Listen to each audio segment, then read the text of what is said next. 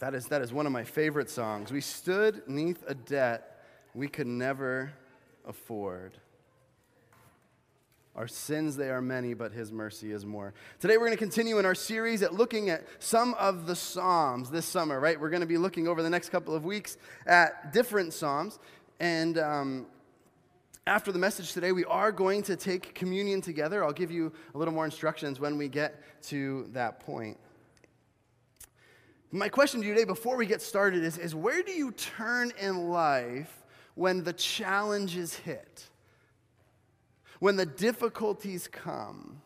Where do you turn in life when everything in your world seems to be falling apart? When you don't feel like you can hold on any longer? Today we're going to look at Psalm 46. Be still and know. So if you have your Bibles with you this morning, turn to Psalm 46. If you don't have a Bible with you, there's one in the pew. And like I said last week, I encourage you this morning, pull your Bible out. Pull your Bible out. And if it's the paper copy in front of you, great. If you don't have a paper copy, you need to pull out your phone. That's okay as well, right? That's totally fine. Psalm 46. Why am I telling you that today? Well, you need to make sure that what I'm telling you is true, right? Right? That's right. Psalm 46. God is our refuge and strength, a very present help in trouble.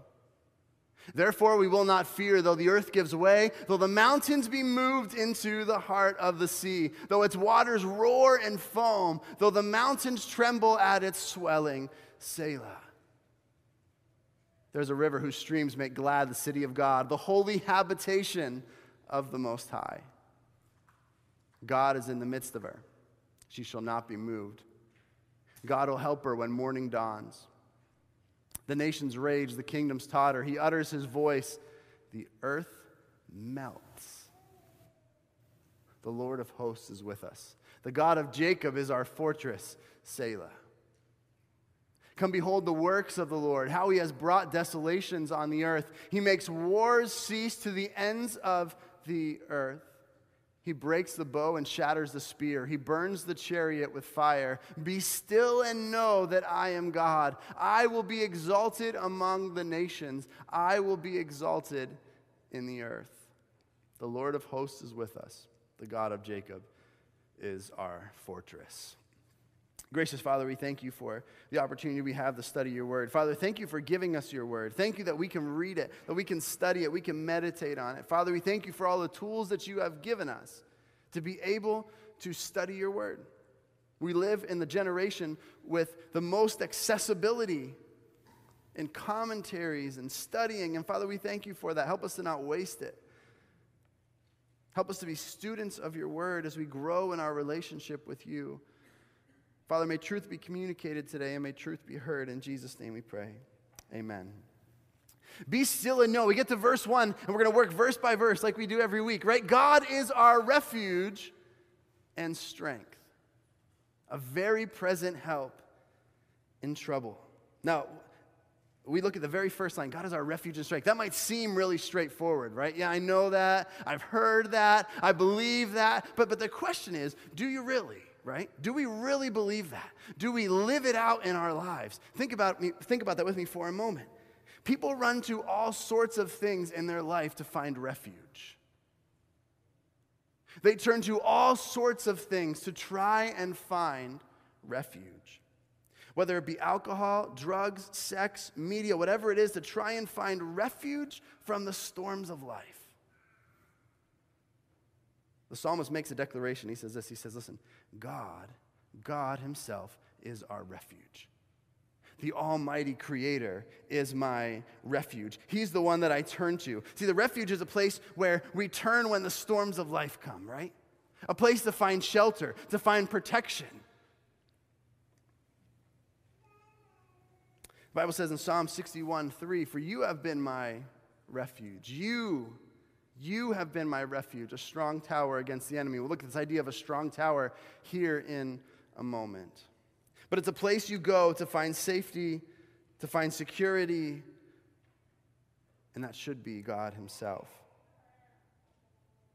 It paints a picture of God as a stronghold, as God as a fortress, right? Martin Luther, he penned the words, right? A mighty fortress is our God, a bulwark never failing. A refuge is needed in times of defense, but he's not only your refuge. He's not only the place where you go. He is also your strength in the storms and the difficulties of life. We try really hard to find our strength in other places too. He's the one that gives us strength to continue on each and every day. It's only by God's grace that we take another step and another breath each and every day. And as the most challenging things in life come, the truth is we cannot do it on our own. I'm getting ahead of myself. God is our refuge and strength. Now look at this next line. A very present help in trouble. So you have a troubled situation, but where's God? He's present. A very present help. He is always there. Verse 2, therefore we will not fear, though the earth gives way, though the mountains be moved into the heart of the sea, though its waters roar and foam, though the mountains tremble at its swelling. Imagine with me for a moment if we watch this happen. Imagine watching whole cities disappear into the ocean. That'd be pretty scary, wouldn't it? I mean, that would get people's attention, wouldn't it? That would make us stop and look. And the psalmist writes, listen, we're not going to be afraid. Even if the most catastrophic thing were to occur on this earth, we're not to live in fear. I grew up surrounded by the Andes Mountains. If all of a sudden, these mountains, which tower thousands of feet up into the air, were to collapse, that would get everybody's attention. Yet we're not to be afraid. The psalmist is describing a terrible scenario, a horrific scenario, and the response of the believer is what? It's to realize that you have a refuge and strength, and it's not a part of this world, right? Instead, it's God Almighty. He's the one who is your refuge. He's the one that you turn to when the most difficult times come, when the most horrific things happen. He is the one that we look to and the one that we turn to. We don't fear because He is our refuge and our strength.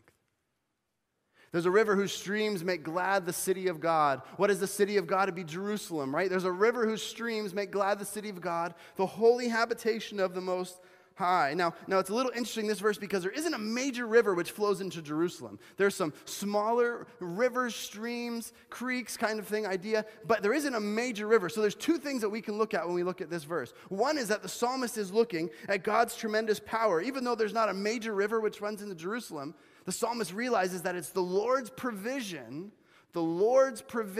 which makes glad the city of God. It's God Himself, and He provides in that way. Another way is that the psalmist could also be looking toward the future. Because in the New Jerusalem, there's going to be a river. Revelation 21:2, and I saw the holy city, New Jerusalem, coming down out of heaven from God, prepared as a bride, adorned for her husband. And we look at Revelation 22:1. Then the angel showed me the river of the water of life, bright as crystal, flowing from the throne of God and of the Lamb. We don't fear in this life because we know what lies ahead. We realize that even though the mountains might crumble and everything might fall apart, we know that God provides what we need to accomplish what He has for us to accomplish on this earth. And if everything in the world would disappear, would crumble, we don't have to be afraid because we rest in the one who's over all, the one who's in control, the one who is our refuge. He's our strength, and we realize that He provides what we need to accomplish what He has for us to do. He provides what is sufficient for the task that He calls you to. Verse 6, the nations rage. I'm going to ahead myself. I'm sorry. Verse 5, God is in the midst of her. She shall not be moved. God will help her when the morning dawns. Again, we see this idea of God's provision. The city's not moved because God doesn't allow it to move. God provides. God is overall. And then we get to verse 6, and this is a fascinating verse, right? The nations rage. The kingdoms totter. He utters his voice, and the earth melts. Understand the tremendous power of the God that we serve. All of the time that nations invest in building up military equipment and things like that, yet God, at his voice,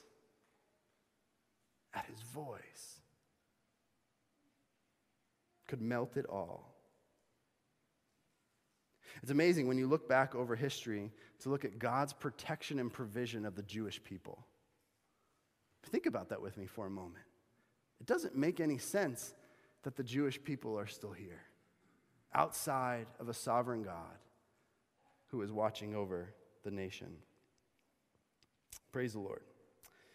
We get to verse 7. The Lord of hosts is with us. The God of Jacob is our fortress. When we're told the title Lord of hosts, if you have a NIV this morning, it says Lord Almighty, right? What are we told? What does this help us to understand about who God is? It's the same thing that's used in 1 Samuel 17:45. And this is when David and Goliath are going back and forth, right? And David said to the Philistine, David said to Goliath, you come to me with a sword and with a spear and with a javelin, but I come to you in the name of the Lord of hosts, the God of the armies of Israel, whom you have defied. The title of the Lord of hosts is one that reminds us of God's great power. It is the God of the armies of heaven. The Lord of heaven's armies. You know, when David came to Goliath, I don't know if you've ever thought about that before, how big Goliath would have been, how young David would have been, and what a huge task this was for such a young person. Yet he comes to him, and look what he says, because this is fascinating. I come to you in the name of the Lord of hosts, the God of armies of Israel, whom you have defied. It's a lot of maturity for a young person, isn't it? To come in and say, listen, I realize there's a task in front of me, but this isn't about me. See, I don't come with my authority or my strength. I come to you this morning with the strength that comes from the Lord of hosts. See, in the giants that we face in our life, the difficulties that come in our life, is that we need to understand is that we're not to take them on our own. Because on our own, we will fail. I don't come to the giants in my life by my own strength. Instead, I need to come through his strength. One of the statements that goes throughout the Christian world is that God will never give you more than you can handle. Have you heard that before? God will never give you more than you can handle. I despise, you hear me, some people get to these statements I don't like. I can't stand that one. Why? Because it's all about me, right? God will never give me more than I can handle. No. God's never going to give me more than he can handle. Because he gives me stuff that I can't handle all the time. That in my strength and in my confidence and in my wisdom, I am not even close to being able to overcome. Yet through Christ and through the Spirit working in my life, I can overcome those things. And the psalmist says here, listen, the Lord of hosts is with us. When the earth is crashing down, when the most difficult things come in life, the Lord of hosts is with me. The God of the armies of heaven is with me. Realize what power exists in that statement.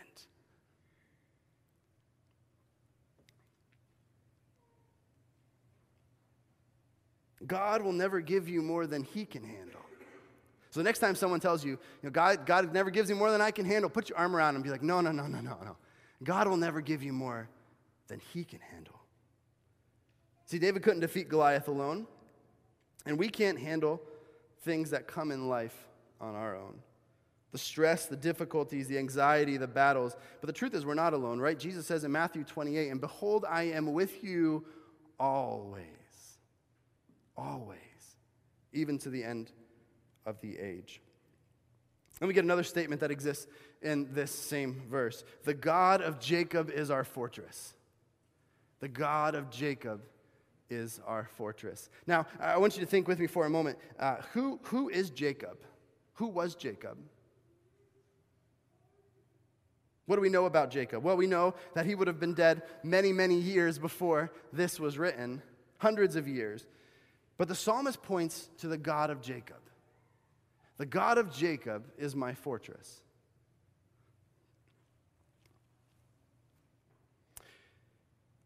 We know many things about Jacob. Scripture gives us multiple views into his life and things that happened. We know he wasn't perfect. We know he fell short. We know his name means deceiver. God gave him a new name, or another name by which he could be called. Yet the psalmist points to the God of Jacob, an imperfect person. Why is that? One of the things I'm convinced of is that we need to make sure that we are telling the next generation of God's glory, his holiness, his faithfulness, his mercy. Psalm 78, we read this sometimes when we have child dedications. Let me read this to you, verses 1 through 4. Give ear, O my people, to my teaching. Incline your ears to the words of my mouth. I will open my mouth in a parable. I will utter dark sayings from old, things that we have heard and known. Look at this, that our fathers have what? They've told us. They've told us. And we're not going to hide them. We will not hide them from the children, but tell to the coming generation the glorious deeds of the Lord and his might and the wonders that he has done. Tell of what God has done. Why do they go back to Jacob? Because Jacob's a part of their history. In the story of Jacob, we see God's faithfulness, his mercy, his deliverance. We see God's grace and we see God's power. Jacob didn't always do the right thing. He made mistakes. Yet, the psalmist points back to the God of Jacob. I wonder today, how much do we speak of God's goodness and God's faithfulness, God's mercy, God's holiness to the next generation? It's one thing to do it from here, right? But it really needs to happen in the homes. Parents and grandparents, you need to instruct your children and grandchildren in the ways of the Lord, yes. But tell them about how God has worked in your life. Tell them your story of what God saved you from, of God's mercy in your life, of his faithfulness, of his deliverance. That one day your children can look back and say, you know, my mom's God, my dad's God, my grandfather's God, that was the same God of Jacob, and that's my God. I remember that story that happened in the life of my family member, in the way that God moved. That God, the God that protected my family through this, he's my fortress. The God of the Word.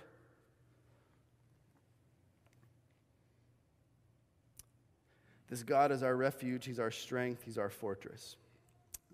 Then we get to verses 8 and 9. Come behold the works of the Lord.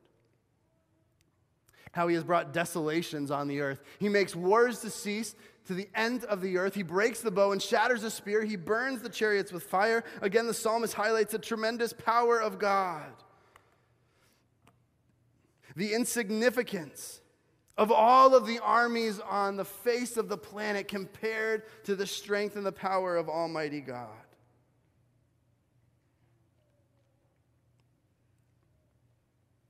In verse 10, maybe one of the most well-known verses in all of Scripture. Be still and know that I am God. I will be exalted among the nations. I will be exalted in the earth. The first two words, be still. Do you ever find yourself in a place? Well, what this is not communicating to you today is that you need to just stay in the same place, idle in your Christian life, right? That's not what's being communicated. Be still speaks more of an awe that should exist before Almighty God. There is no discussion. There is no debate. He is God. Be still. I remember when I was a kid, and we were driving through the Andes Mountains. My grandfather, this is on my mom's side, my grandfather, he was a pastor, And my grandmother, they came down. They would come down to Bolivia about once a year to come visit us. They'd get on a plane. It was really cool because oftentimes as missionary kids, you don't get family members that come and visit you, right? But we were really blessed. We had one set of grandparents that were missionaries in Bolivia with us, so we got to really spend a lot of time with them. But my mom's parents, who didn't live in Bolivia, would come down once a year. And we would go and we'd do some sightseeing sometimes when they would come down. I remember one time we were driving through the mountains, and I don't remember where we were going. Maybe we were going out to where my other grandparents lived, about 4 or 5 hours into the Andes Mountains with the Quechua people. Or maybe we were going to somewhere in the jungle. I just don't remember. But I remember that at some point, we're driving through the mountains on these Bolivian roads, right? And there's no, if there is a little bit of a railing, it's really small. It's basically straight down, right? But one of the things that you get with that is you get to see all of God's beauty, creation. Of course, not all of God's beauty, but all of the beauty that God created. And I remember the car stopped. For some reason, we stopped the car. And I remember my grandfather and my grandmother walking, and they walked to close to the edge of where the cliff was and looked over at the valley that was there and all of the mountains that were over here. And I remember hearing, I was still sitting in the car, and I remember hearing them begin to sing, "Oh Lord my God, when I in awesome wonder." And I remember sitting in the car, and I remember hearing that, and I could only hear it from a distance. But what they were doing is they found themselves at a place of being still and worshiping their Creator. They stopped where they were. And I know I just said it's not about being idle, but at that moment, they found themselves in complete awe of the Almighty. I wonder how often in our lives do we find ourselves in that scenario.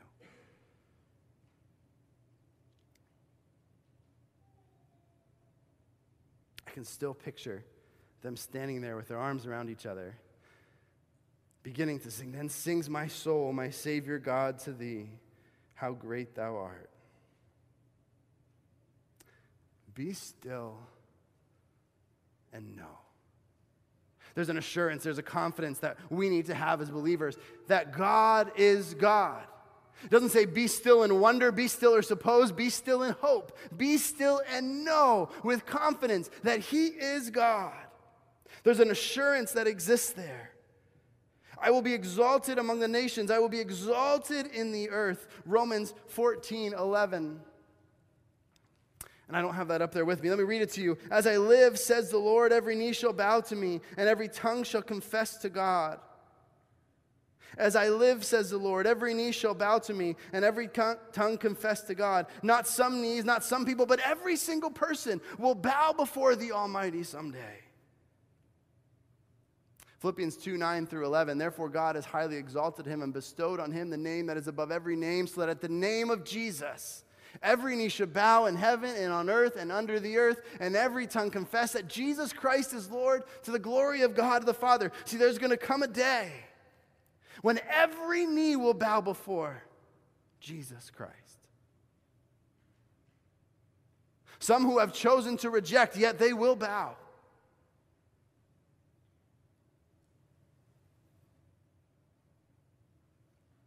Every person who has denied the existence of God, every Muslim, every Hindu, every atheist, every Buddhist, they will have no choice.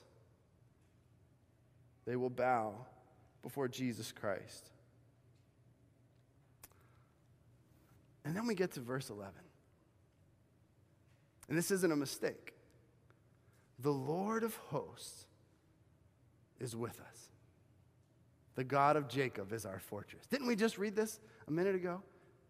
Now you know that in Scripture, whenever something is repeated, you need to pay extra attention to it, right?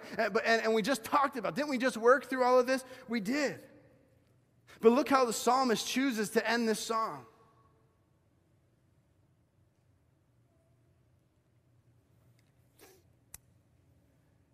God is our fortress. You know, I remember when we would take mission trips down to Bolivia, we will take a day usually and go up into the mountains where my grandparents used to work, and we do like a VBS kind of thing. But then we would also go and we'd go and see the Inca ruins. And I've seen multiple different sites of where the Inca civilization used to exist. Walking through buildings that were built hundreds of years ago, and it's so impressive to see the way that they did their construction and how they set up their different locations, the watchtowers that they would have, where they would build, all of the thought process that went into that. And you look at some of the stones that they moved to build these things, and it makes no sense how they would get them there. It's amazing. Yet today, only a small part of what used to exist still stands. Mankind has spent thousands of years building fortresses that we thought would protect us. Places where people hid, where they sought refuge. But at some point, each and every one of those fortresses has eroded, has faded, has been destroyed, or will erode, fade, or be destroyed. There's only one fortress that will never crumble. And it has nothing to do with me. Isn't that assuring? Reassuring? To know that God as your fortress, as your refuge, has nothing to do with you. God is just as strong with us as he is without us. He doesn't need us, but he chose to demonstrate his love to us. The psalmist ends by saying, "The Lord of hosts is with us. The God of Jacob is our fortress." It reminds me of Romans chapter 8, verse 31. What then shall we say to these things? If God is for us, who can be against us? The psalm ends with a powerful reminder that we're not alone in this journey. That the difficulties that you face, God is there for you. He's a refuge. As believers, God should be our strength. The place that we turn on good days and bad days. And we can live reassured, knowing that the integrity of the fortress of God has nothing to do with me. Yet I can turn to him in the most difficult days, as well as in the most joyous days. And he's just as strong, just as powerful. Let's pray. Gracious God, we thank you for your great love for us. We thank you for this psalm. We thank you for what we are taught through it. Father, we thank you that we can rest in you. Father, we thank you for the greatest story of grace in sending your son, Jesus, to die for us. Lord, we realize we fall short in so many different ways. Today, Father,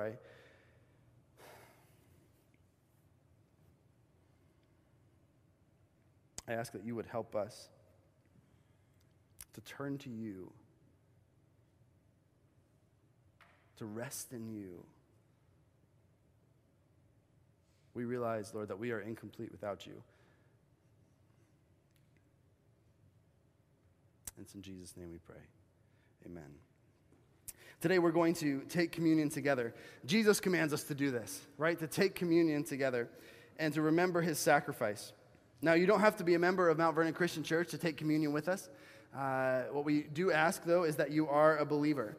And so if you're not a believer, if you've never given your life to Jesus, we do ask that you would please remain in your seat during this time. We have a lot of new faces since the last time that we took communion together in this way. So let me give you a couple of instructions. What we do is we ask that you leave your pew, stand up, and come to the front. At that time, you'll be able to take both of the elements, the cup and the bread, and you'll be able to return to your seat.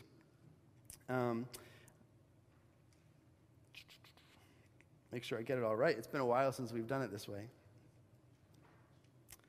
Before we begin, here in a minute, Bill's going to start playing on the keyboard, and we're going to have a time of reflection. It's a personal time for each and every person to search their heart, to ask God to bring out anything that needs to be brought to him. And then at some point, throughout that time, Gracie will start singing. And at that time, when she begins to sing, we ask that you stand up and come forward, and then that you hold the elements once you get to your seat, and we'll partake them together. At this time, would the elders please come forward that are going to be helping here today.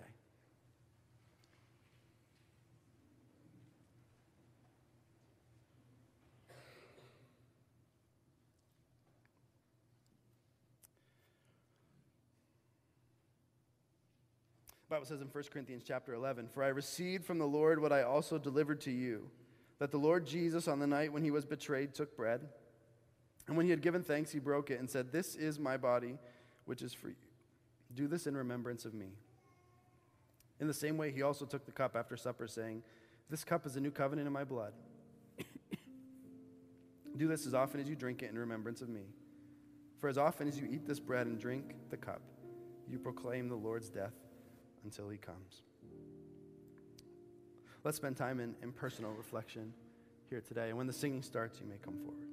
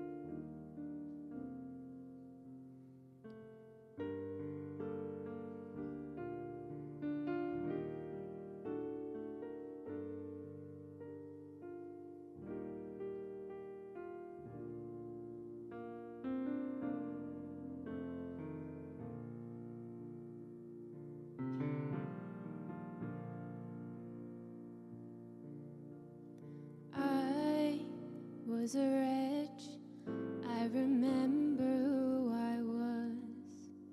I was lost, I was blind, I was running out of time. Sin separated, the breach was far too wide. But from the far side of the chasm, you held me in your sight.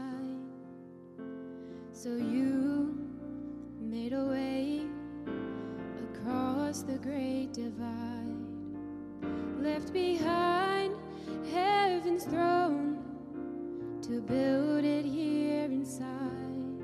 And there at the cross, you paid the debt I owed, broke my chains, freed my soul. For the first time I had hope. Thank you, Jesus, for the blood applied. Thank you, Jesus, it has washed me white. Thank you, Jesus, you have saved my life, brought me from the darkness into glorious light.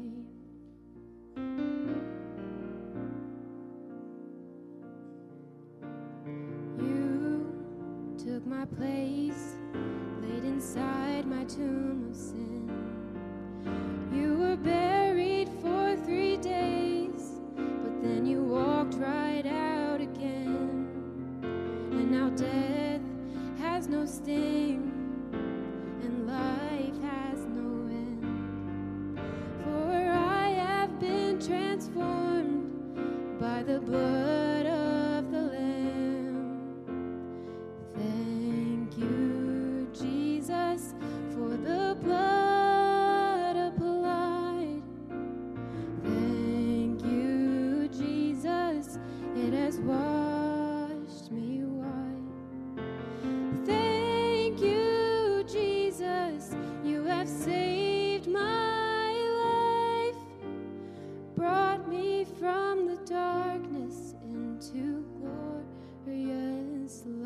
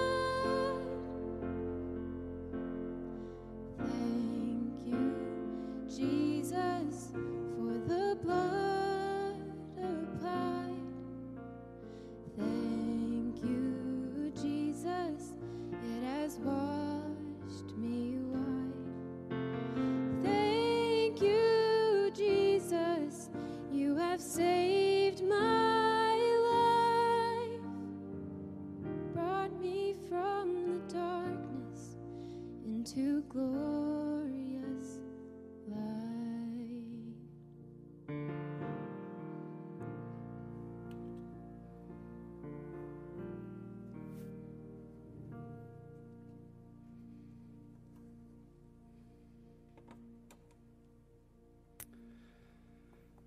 Let's pray together. Gracious God, we thank you for the blood that was shed on our behalf,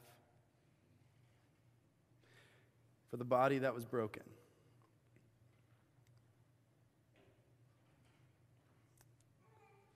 Lord, we did nothing to deserve it. We thank you for your mercy and your grace. In Jesus' name we pray. Amen. 1 Corinthians 11, for I received from the Lord what I also delivered to you, that the Lord Jesus, on the night when he was betrayed, took bread, and when he had given thanks, he broke it and said, "This is my body, which is for you. Do this in remembrance of me." Let's eat together.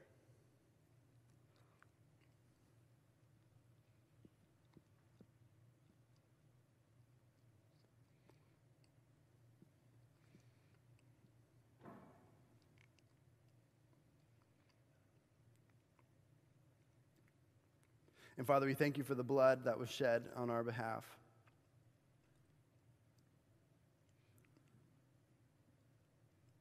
For the redemption that you have given us.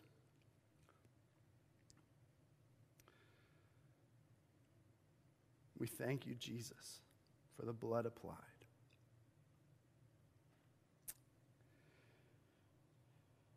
In the same way, also, he took the cup after supper, saying, "This cup is the new covenant in my blood. Do this as often as you drink it in remembrance of me." Let's drink together.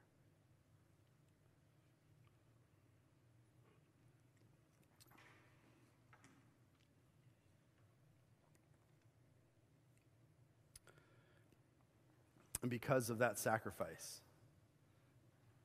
because of what Jesus did, there's victory. Amen? There's victory found in Jesus. So we're going to end today. We're going to end our service today by singing about that victory. The victory that was won on Calvary's cross. 3 days later when he rose again from the dead. There's victory, and victory is found in no other name but the name of Jesus. Let's stand together and sing to our Lord.